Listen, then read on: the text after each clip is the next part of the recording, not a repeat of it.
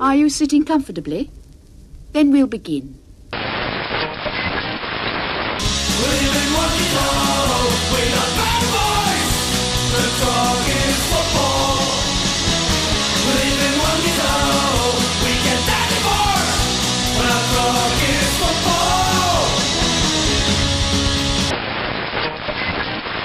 This club's a terrific example to the rest of football. There is room at the top. It shouldn't be Manchester United and Liverpool and all these teams every year. But to hear a lot of people talk, that's all they want. You know, that's wrong. That's not how things should be. People from the bottom should be able to get to the top.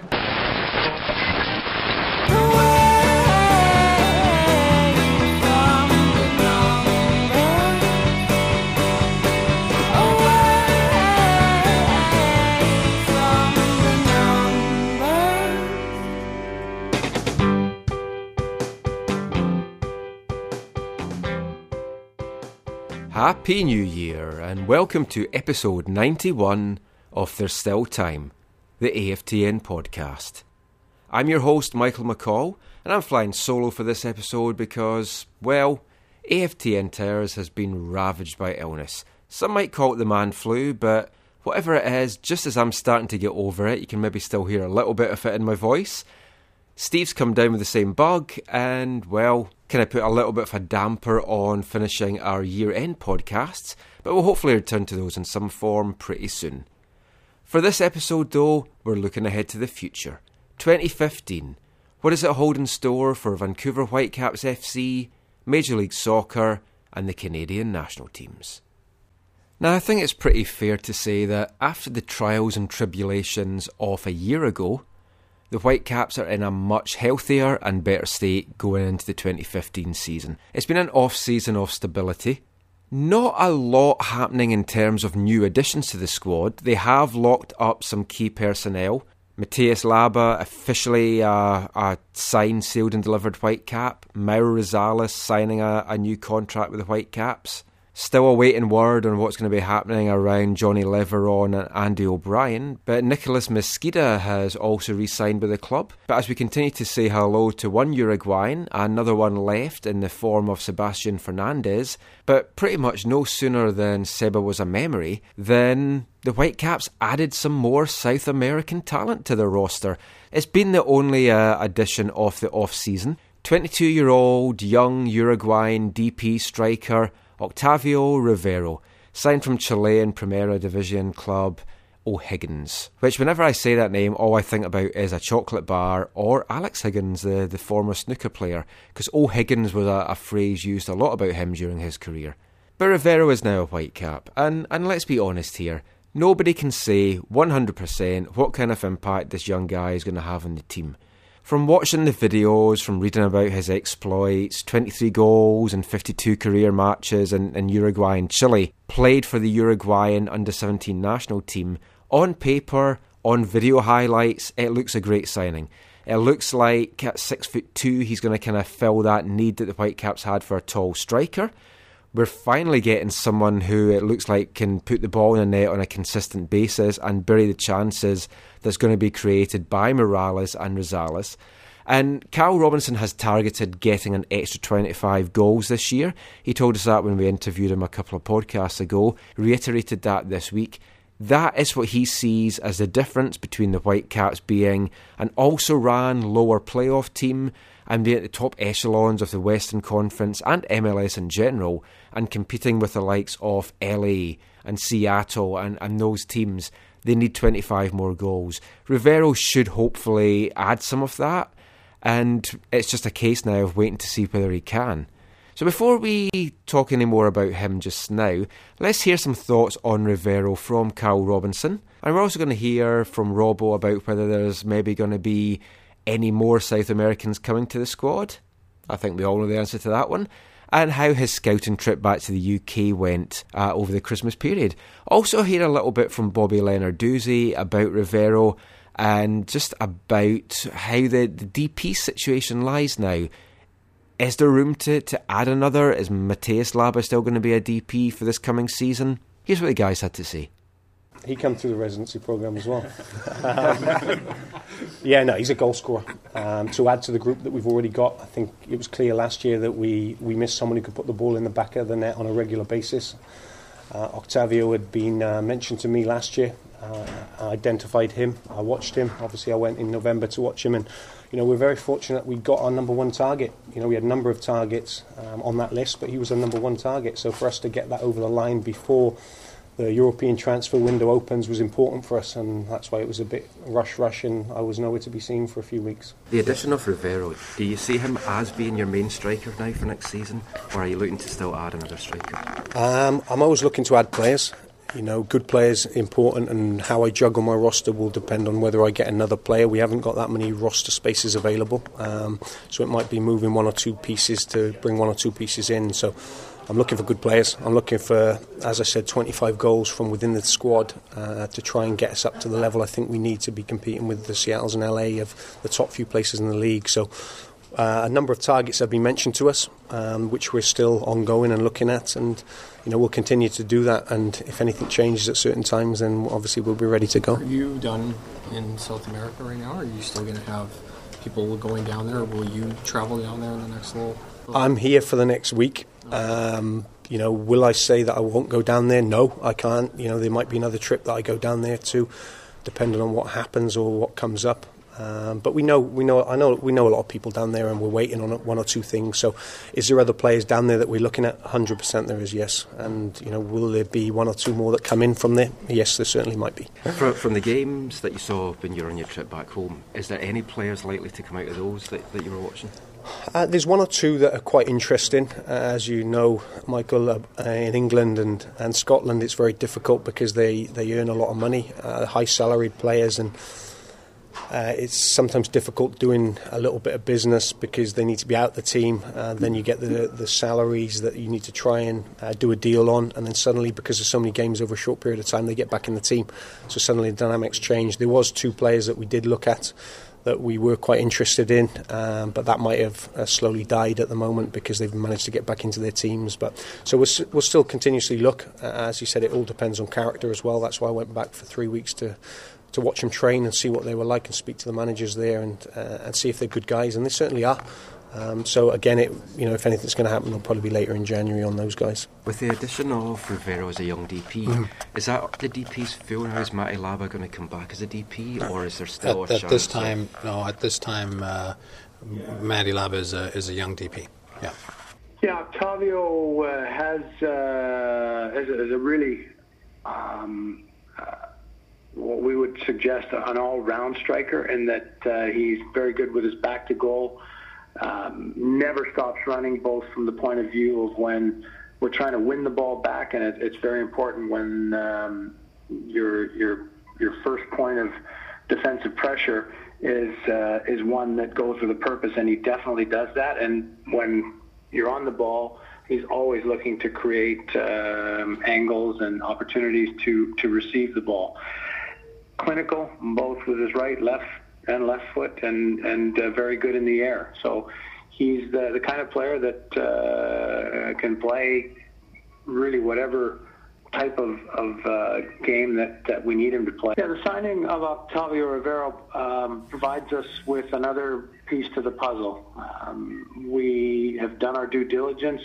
Carl's watched him live, watched him train and play, sat down with him, got a good feel for his character. We've done reference checks, and as it stands, we feel like he's a solid player and a solid individual, and will be welcomed by the guys in the changing room. In terms of our expectations, we're excited, but we also want to temper that excitement in that there is a transition that takes place when players come from abroad, but we're hoping that he hits the ground running come the start of training camp, and that he can provide us with the type of goal scoring that will ideally give us an opportunity to be in an even better position at the end of next season than we were this past season. So Rivero, the only new addition to the Whitecap squad so far in this off-season, but obviously from listening to Carl there are going to be some more to come. As to what those numbers are going to be, is it going to be 2 players, 3 players, 4 players? I think a lot is still up in the air at the moment. A lot is going to depend on salary cap, who else he might bring back, what space he can free up from, say, the salaries of someone like Andy O'Brien, maybe Darren Mattocks. But you do get the indication that he's looking to bring in maybe 2 new additions to the team from out with the league, and maybe do a couple of trades as well, either to bring players in or allow a little bit more space for some other non-MLS players to come in. But there's definitely going to be a lot of movement, and I think the next few weeks, especially in the build-up to training camp, and even when they're down in Arizona and then down in Portland, it's going to be a busy time just as it was last year. But for sure, the Whitecaps are in a much better position going into 2015 than they were going into 2014. The Rivera signing was, of course, announced on Christmas Day. I thought that was a nice touch with the Whitecaps, actually. It was it had come out on Twitter before that he was going to be coming, and I just thought it was a nice little low-key gift that the Whitecaps gave their fans by announcing a player on Christmas Day. But of course, not everyone thought like that. And the Whitecaps had a lot of detractors about the signing on 2 fronts. 1, that they announced it on Christmas Day. 2, that they were going cheap and going for a young DP option as opposed to bringing in a big name. Now, of course, most of those detractors came from those perennial losers out east. A lot of the guys didn't understand the Christmas Day announcement because, they might have to write something on Christmas Day, and no one's forcing you to write something, guys. And it's like, if the Whitecaps want to do that, it's because they don't want to make a big hullabaloo about the signing. Other teams, especially Toronto, could possibly learn a thing or 2 about that.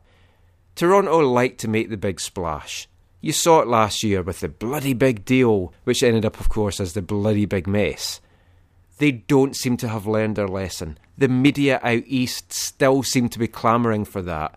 And you're in this situation just now. The Whitecaps get criticised for not bringing in a big-name player.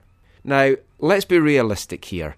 The likes of Gerrard, Kaká, Lampard, they're not going to come and play on a terrible fake pitch at BC Place that the Whitecaps have. Most of them are not going to choose to come and play in Vancouver as opposed to being based in cities like LA and New York. You also have the money aspect. Now, you can say that the Whitecaps owners have deep pockets. Yes, they probably could splash out and bring a big name player, a big money player in. But at what cost? You saw how it's failed in Toronto. They went and spent the money on Defoe. He wasn't happy. He can't seem to wait to get back to England. You've got a risk of spending all that money and a player gets injured. Look at Kenny Miller. Picked up the injury, wasn't in the team. You also have to look at what the Whitecaps had here last season in the locker room. Described by many players as the best locker room atmosphere they'd played in. Renowned throughout Major League Soccer as being one of the most harmonious locker rooms in the league. Do you want to mess that up by bringing in a big name star? Yes, you want to bring in a difference maker. You have to bring in a difference maker. There is a way to bring in a difference maker that is not a massive name. You're bringing in a massive name, in my mind, to pander to sections of the fan base that cannot take your club seriously unless you have a well-known named player that they've seen on the TV playing for them. But often you bring a player in that's on $5, $6, $7 million, and what is that going to do to the locker room harmony? When you've got guys sitting there like Marco Carducci in the league minimum, 35, 36,000, whatever it was, he knows he hasn't done stuff in the game as maybe some of these players, but to have that big disparity of salary does more to affect a locker room's harmonious feel than anything, especially then if that designated player, that big name player, that big money player picks up an injury or just doesn't perform. Now, we've already seen it at the Whitecaps on a much lesser scale. When Kenny Miller was picking up something like $1.6 million in 2013, Camilo, doing the business, getting the goals in on a much lower salary, wasn't happy, felt he deserved to get paid what Kenny Miller was getting paid because he was producing more. and we saw what shambles that ended up as. So for me, the Whitecaps are doing the right thing. It's not going cheap. I don't want to see them splash out and bring in a player like the Impact want to do and bring in all these guys at the end of their career. I don't want to see them make a big splash like Toronto do and bring in big name guys like Defoe and Bradley that just don't seem to gel in the team. And after spending all that money, the pressure is on the team to perform. And as we all know from Toronto, they messed that up big time last season.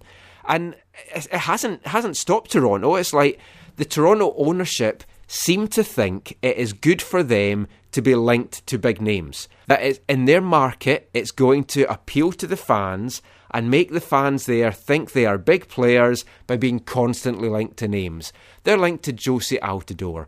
Most recently, they've been linked to Emmanuel Adebayor. And even today, on Friday, they're being linked to Juventus player Sebastian Giovinco. Why? Why are you putting yourself through this again? You do know you're in a salary cap league, right? And if Defoe moves on, and Gilberto might move on, and you're bringing these players in, there is no guarantee that you're going to have success. And Kyle Robinson said that this week. He said money does not guarantee success. It might in some of the other leagues in England, like Man City and Chelsea, can just go and buy themselves championships by spending money. It's not the right way to do it. It does nothing for the future, and to me, that is not what football is about. Toronto don't seem to be learning that. The Whitecaps are doing it properly, and a lot of what the Whitecaps are doing is investing their money in youth development. And youth development was a big focus of the Whitecaps' first press conference of the year. Kyle Robinson and Bobby Lenarduzzi met the media on Wednesday just to have a chat about what's been happening in the off-season so far and what's coming up. And there was a big emphasis placed on the importance of youth development to the Whitecaps' future and how successful the Whitecaps have been with the youth development to help the Canadian national teams. And you've seen it in the squads that were announced this week. At the under-20 level, you've got 9 Whitecaps that have come through the residency system. At under-17 level, there's 9 Whitecaps in that squad that are still with the Whitecaps at residency level and will be representing Canada. And in the latest squad that was announced today, the Whitecaps had 6 players that had come through their programme and their academy and graduated from the academy or are still with them on the full Canadian national team, including Russell Teibert and Caleb Clark. One of the others that was named today was also goalkeeper Sean Melvin, which surprised many. Now, Melvin is a good prospect. He's been training with the Whitecaps when he's not been at college over the course of the season. For me, it was a little bit surprising because you're going to pick one of the Whitecaps' Canadian goalkeepers that are at college. I would have gone for Callum Irving after the standout season that he had with Kentucky. Won plaudits galore, slew of awards, kept so many clean sheets, and to me this would have been the time to bring Callum back into the mix. But Sean Melvin's been the guy that's got the nod. But I think just looking at those squads shows you just how good the Whitecaps have been at developing Canadian talent. The big thing to come out of that and the next stage as well is then what happens to that talent. Why don't they then make the Whitecaps first team? Why don't they then make the step needed to progress better in the senior game? And that's a big talking point which we'll have another time. But it's definitely one which is right to ask. So let's play a little bit of audio now. We're going to hear from Whitecaps president Bobby Lenarduzzi and head coach Kyle Robinson, just talking about the Whitecaps residency, their youth development setup, the importance of becoming a club that develops and brings through their own players as opposed to going out and spending that money. And also a little look at what these players might hold in store for the Canadian under-20s in the World Cup qualifiers that are coming up.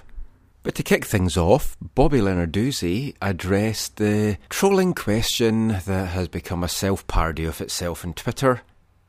Why do the Whitecaps hate Canada?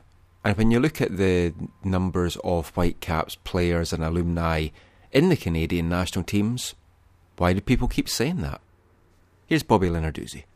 It's shocking to me that, and that comes from a very small circle, as far as I can gather. I don't pay a lot of attention to that, but whenever I hear that, and I hear that we're not playing Canadian players, what I often do is turn that question back around on the person that's making the comments. Is tell me of a player right now in Canada that's not in our residency program that should be playing in our first team. And more often than not, I get silence, because I also believe that if you're going to make comments like that, that you should have the ability to back them up. And a lot of people say it, but not a lot of people can back it up, and that's frustrating. And we've stayed the course, and now we're starting to see the dividends of it.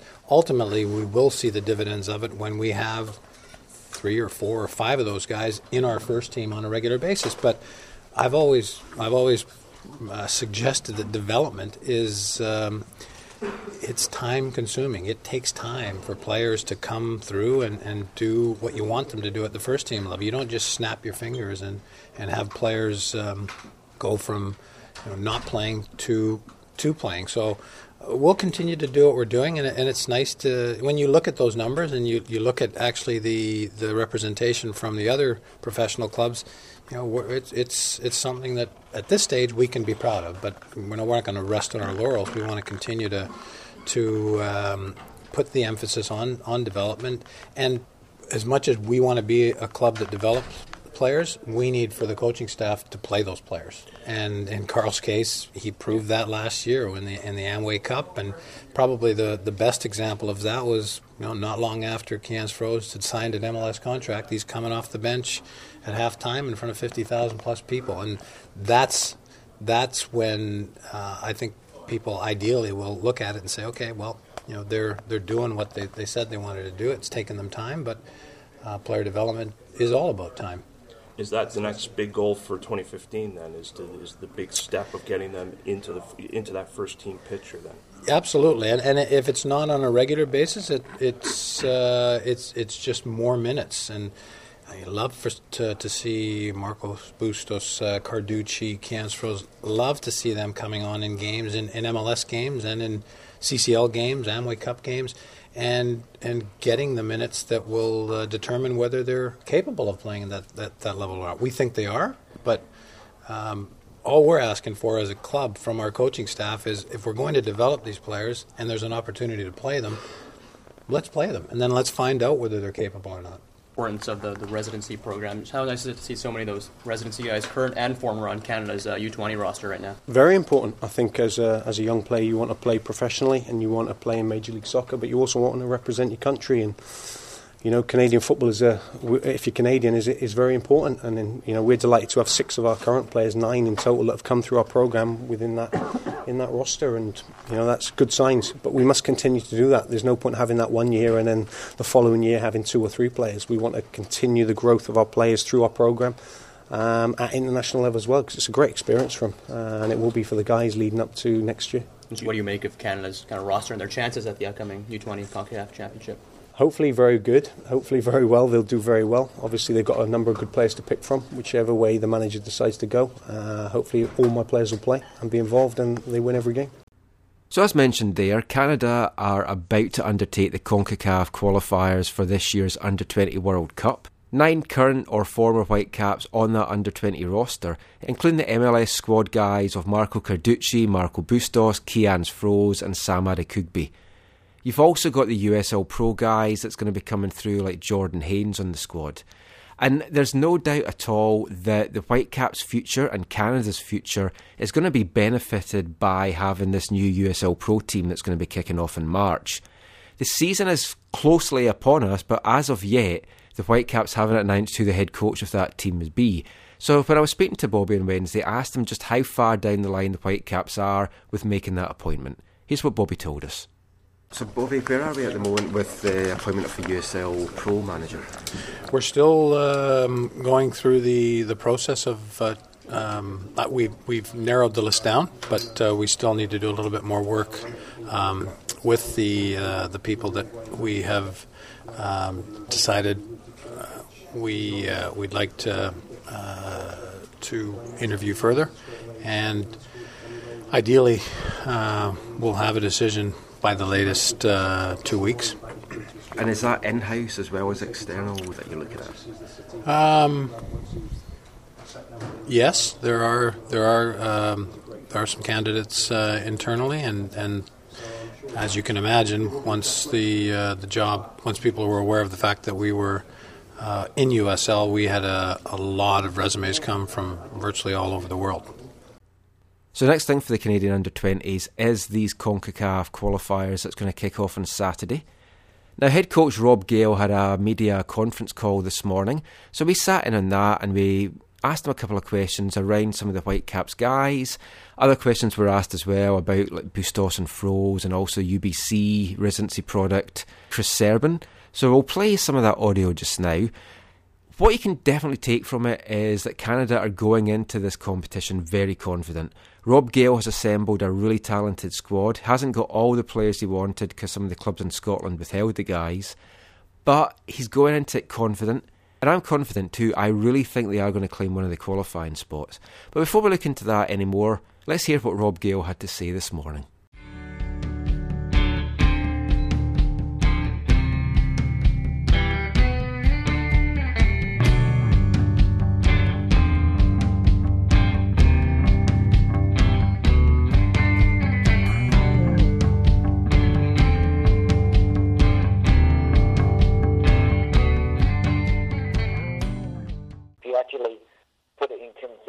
Of wider football, we have maybe one or two that are playing first-team football. But compare that to the teams that hopefully we're going to face in New Zealand, the experience level is improving for sure, but we want to continue to improve and strive forward with the clubs and get more players in first-team regular playing. Most of our squad have not played a competitive game since November. So the strength really of the group is building and the collective nature of it, that they are talented boys.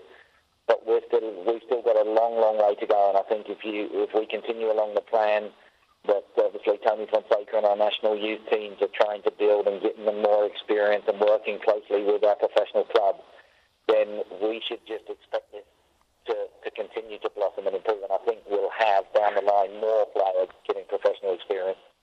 I was just wanting to ask Rob, you were talking about the lack of competitive minutes for players at the moment.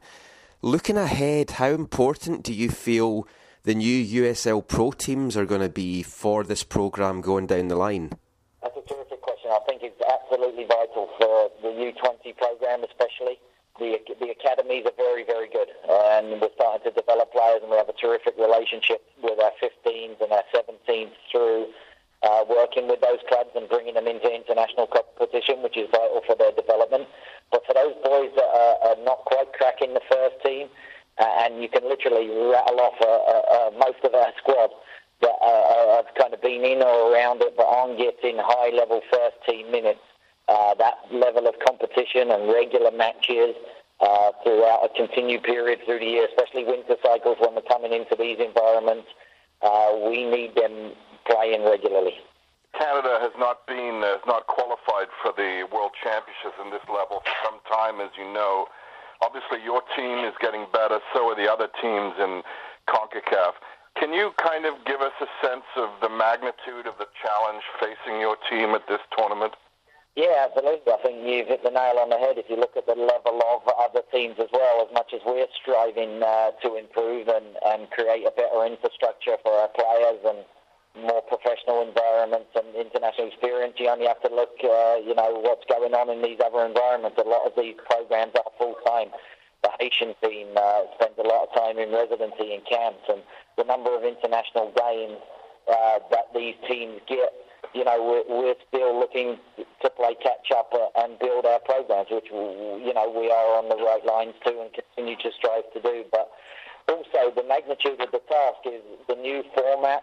Like we say, the season that we're in with these players is not great for us compared to others when they're playing year-round and having that competition, and they've got the domestic leagues. So the heat factor, the fitness factor, the number of games, the quality of the stadium and the fields and everything that goes with playing here make it a big challenge. But, it's one we're not going to hide behind, and we're looking forward to testing ourselves. And ultimately, it's important for these players to be experienced. It's a staging post for them to see where they're at. And we hope they continue to move on and go forward and play many, many more times in these environments. That's what the program is geared for. Rob, you've already spoken a bit about not just the expectations and some of the optimism around this team, but also some of the challenges and obstacles that they'll face in this competition. So I'd like to know, what is your goal for this team in this tournament? We want to qualify for the World Cup. How we do it and how we get there will be irrelevant, honestly. With the talent level and the confidence in the group, that's our goal. Now we have internal goals. Game to game, we set ourselves individual, collective, and unit challenges that we'll keep in the room. And I've set this group an objective since I started with them at 16. And when we brought them together in my first campus full-time in April, I set them a specific challenge that I feel they could achieve, of which going to the World Cup and being part of the tournament is a part of that. So we'll keep those internal and see if we can meet those objectives ourselves. But obviously, like 12 teams here, success will be measured if you get to go to the big show in New Zealand. How important do you think Sam Adekubi will be to this team? Sam, like Chris, he's a natural fullback, great lad. Sam, I've worked very, very hard off the field with him to get through his Canadian citizenship, and we got some help from the immigration there, which not many people will know, but it was a good story to get him, all through and ready to play for us with his passport coming in late. So Sam's he's a terrific footballer, and he's one that back in November was flying and getting first team minutes. So he's ticked over. He went over to England and done well in a kind of training camp with Liverpool, and they extended that stay. So Sam has a potential to be a very big player for the team. Rob, appreciate the time. I wanted to ask you, I guguess on behalf of Manitoba soccer supporters, what kind of contributions you're anticipating from Keons and Marco?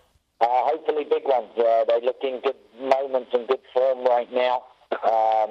Both got good qualities, that put them close to the first team, and they've signed professional contracts now.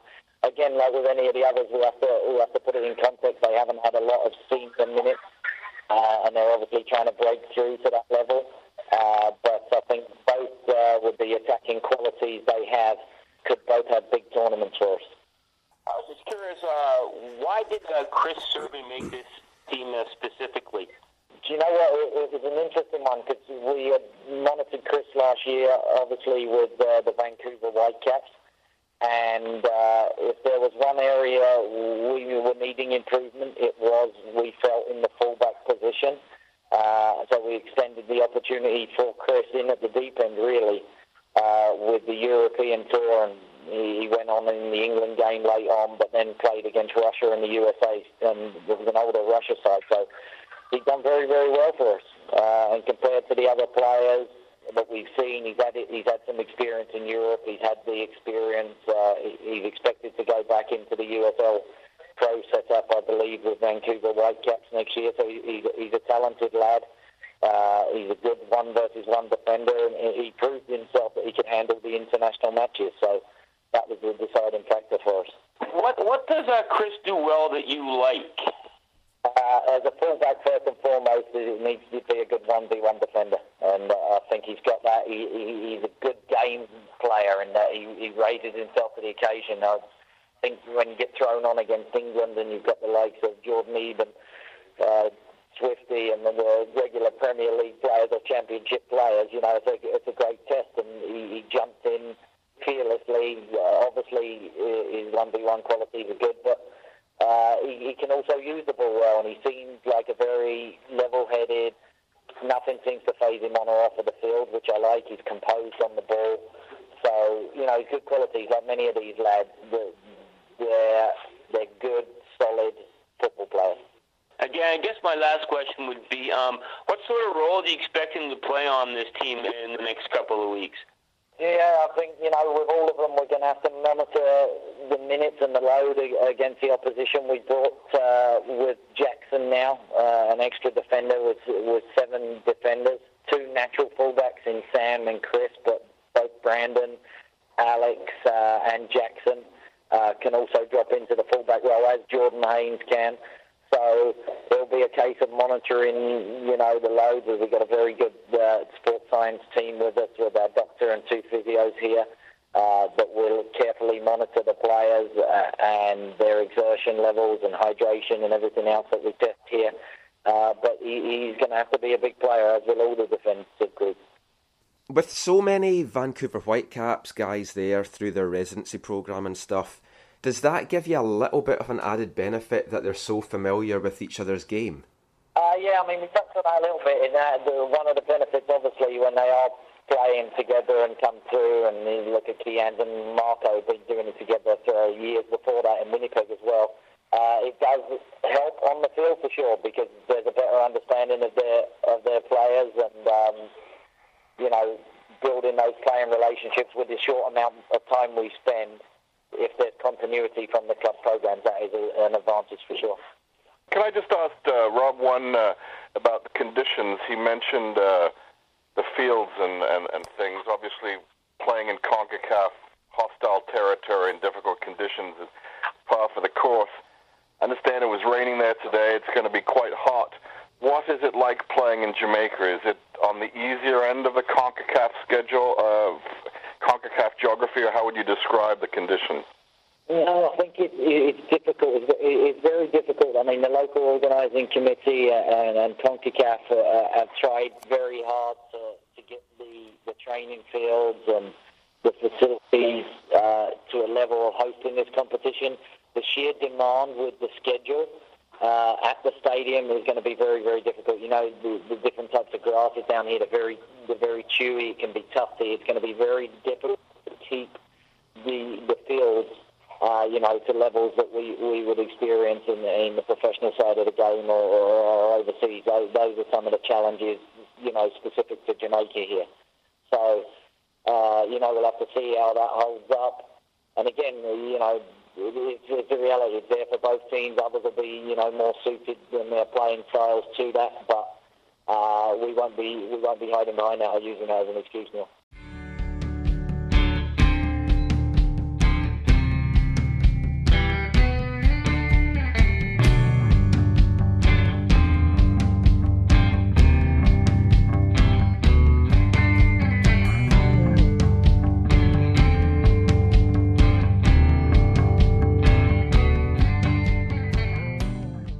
Definitely some exciting times for Canadian soccer at all levels, and everyone at AFTN wishes the Canadian under-20s a lot of success in the qualifying tournament.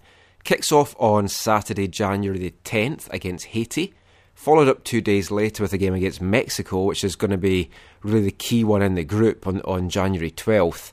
Games continue to come thick and fast. El Salvador on the 15th, Cuba on the 19th, Honduras on the 22nd. The group winner will automatically advance to the final and secure a spot for the CONCACAF region in the Under-20 World Cup in the summer. The second and third place teams from the group will then play the second and third place teams from the other group, with the two winners of those matches also advancing to the Under-20 World Cup. So good luck to Canada. It'd be great to see them and all the Whitecaps representation down in New Zealand when the Under-20 World Cup kicks off. So that's nearly all for this episode of the AFTN podcast. But before we go, new year, new section, kind of a revamped section from something that we've done in some of the round tables. But this is going to be a regular feature that we're going to bring you on the podcast this year, where we're going to speak to Whitecaps players, Canadian players, players from around the league, and ask them the simple question: do you remember your first time? It's a section that we're going to look at players and managers' first games that they attended as a fan, first games that they played in as a player, first goals that they've got, first international goals, first games in management, and what their desire for future firsts would be. So we're going to kick off the new feature in the best way possible, as we chat to Whitecaps coach Carl Robinson and ask him, do you remember the first time?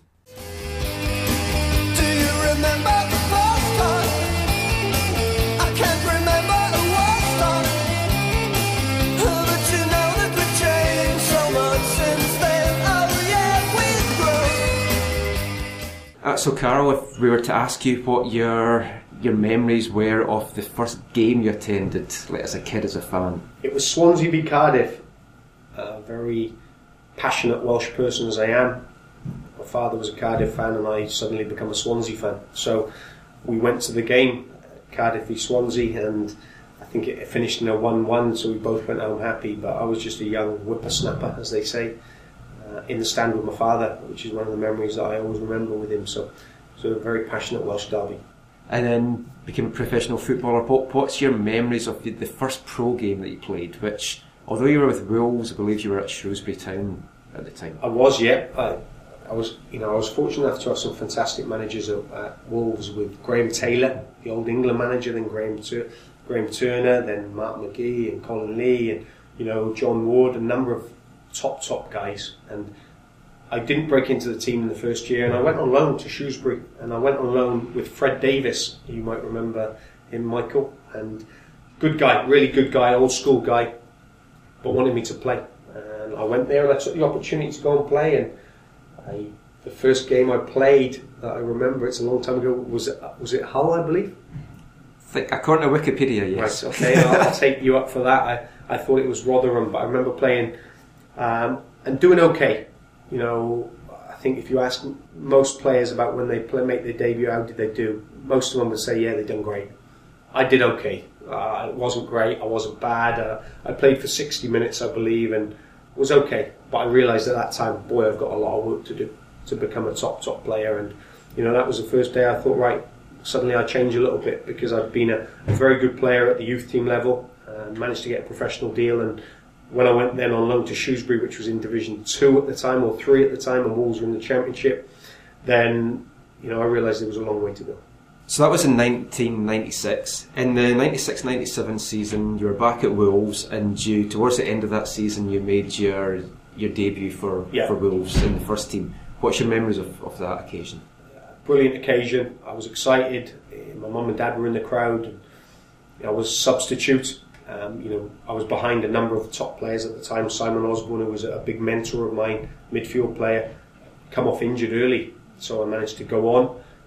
It was against Norwich as well, which was always a good game, Wolves v Norwich, and I think we won the game 3-2. And I remember a certain incident in the game where I was back in my old days, I was a box-to-box midfielder, which surprised a few, because I was never a goal scorer, and a ball come out, the goalkeeper saved it, and I followed it in, and the ball was 3 yards from the line, and for some reason, unknown reason, I went down on my knees and headed the ball in, because I'd slipped over, and I thought we'd scored, so I went into the net, and I was celebrating in the net, and I realised then that the goal had been called for offside. So on my debut, I made a bit of a dick of myself, so in front of my mum and dad. So. But your first pro goal came the next season, 97-98, at home to Tranmere Rovers in a 2-1 win. 15th minute goal, which according to the match report I found was deflected from 22 yards. Wrong. What's your memory of that?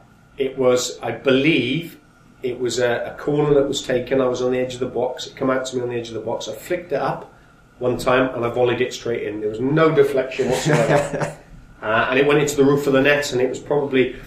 I managed to score a couple of very good volleys throughout my career, and that was the first one, which is always one of your special ones, but I think it did take a little deflection, but it was hard to see, so I'm glad you've done your homework.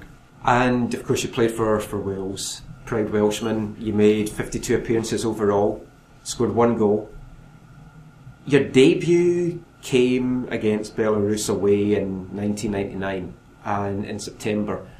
What do you remember of that, and then maybe your first full game for your country as well?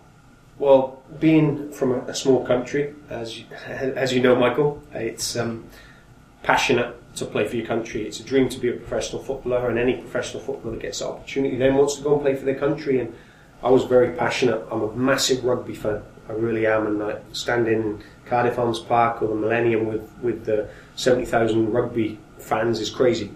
And we'd done that when I started to play for Wales. My debut in Belarus, I was a substitute, and I come on and I had Ryan Giggs, I had Gary Speed, I had Mark Hughes, I had Chris Coleman, I had top players around me, and all boyhood idols of mine. And playing with them was something I will never forget. And they helped me. I think I was only on for 12 minutes. John Hartson, 12 minutes at the time. And a couple of days later, I played at home in the Millennium Stadium against Ukraine, and it was a thrilling 0-0, and I managed to, as a defensive midfield player, managed to pick up man of the match. So in my first full start for my country, I I picked up a Man of the Match award, which is proudly sat at my home now. A big bottle of champagne. It's probably off now. It certainly is, but it's one that takes pride in my home.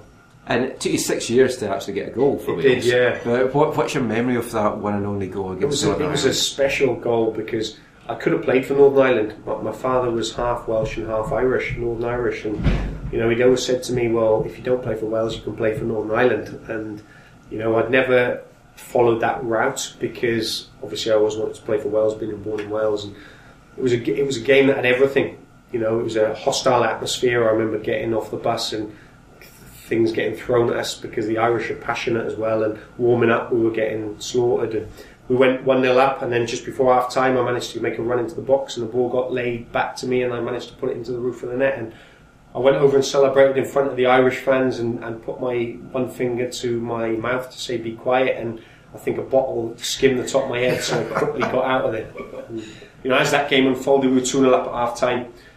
Half time, we had the communication of stay on the front foot and do the same again, and within 10 minutes it was 2-2, and I thought, Jesus, here we go, my first goal is going to be spoiled because it did take me 5 years to score, but Giggsy came up with a bit of magic with a free kick, and I remember that goal, a very special goal because it had everything in the game, and topped off by a bit of magic from probably the best Welsh player there's ever been. Then you moved over to MLS, unfortunately with Toronto, but you still moved over. You made your debut against Chivas 7th of April.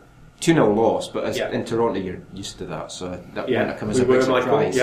And then you got your first goal against Dallas a couple of months later in June. What's your memories of just that first game in MLS and the whole atmosphere, and then that goal? Well, the first game at Chivas loss was tough because I thought we went one down early and there was not much in the game, and we were never going to win the game.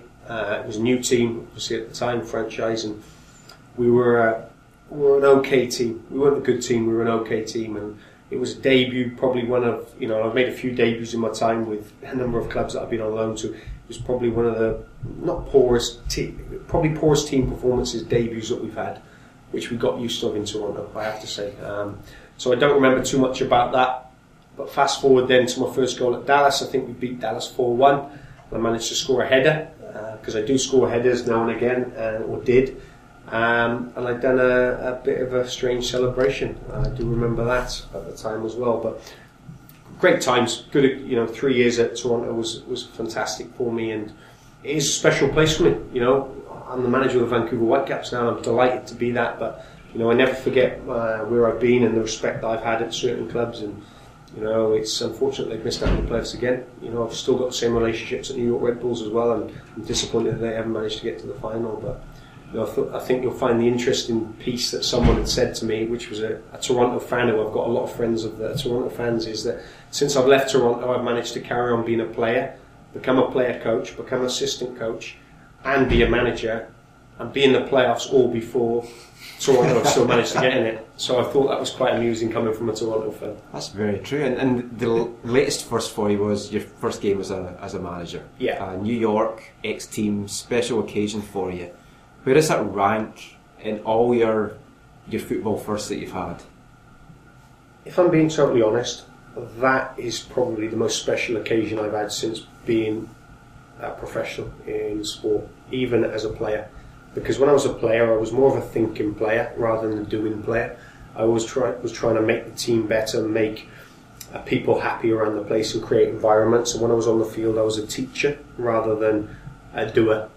And for me to get the opportunity to be a head coach now at a fantastic organisation against my old team, and for the result to pan out the way it was, and one of my best friends in football, Kenny Miller, scoring 2 goals, was the icing on the cake. And it's something that will probably be regarded as my biggest achievement in football.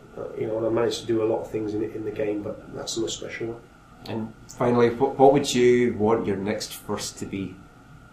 MLS Cup. Excellent. Next year.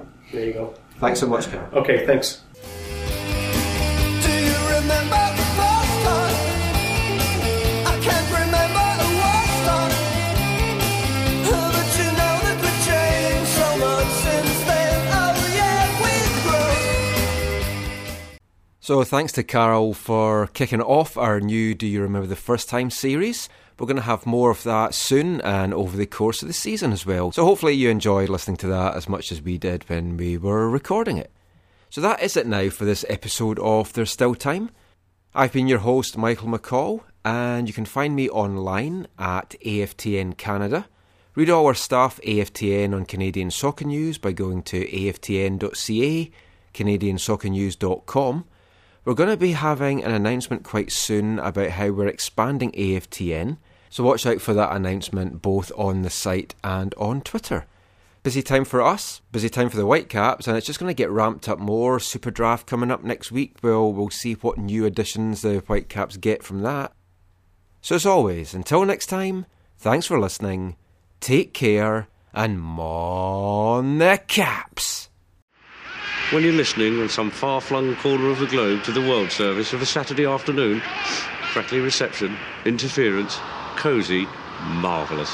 Somehow comforting, isn't it? You know, legendary names, fathers and sons on the terraces, cheesy peas at half-time, pint for dad, mum's at home making the tea. Everything's all right with the world, isn't it? Saturday afternoon is football.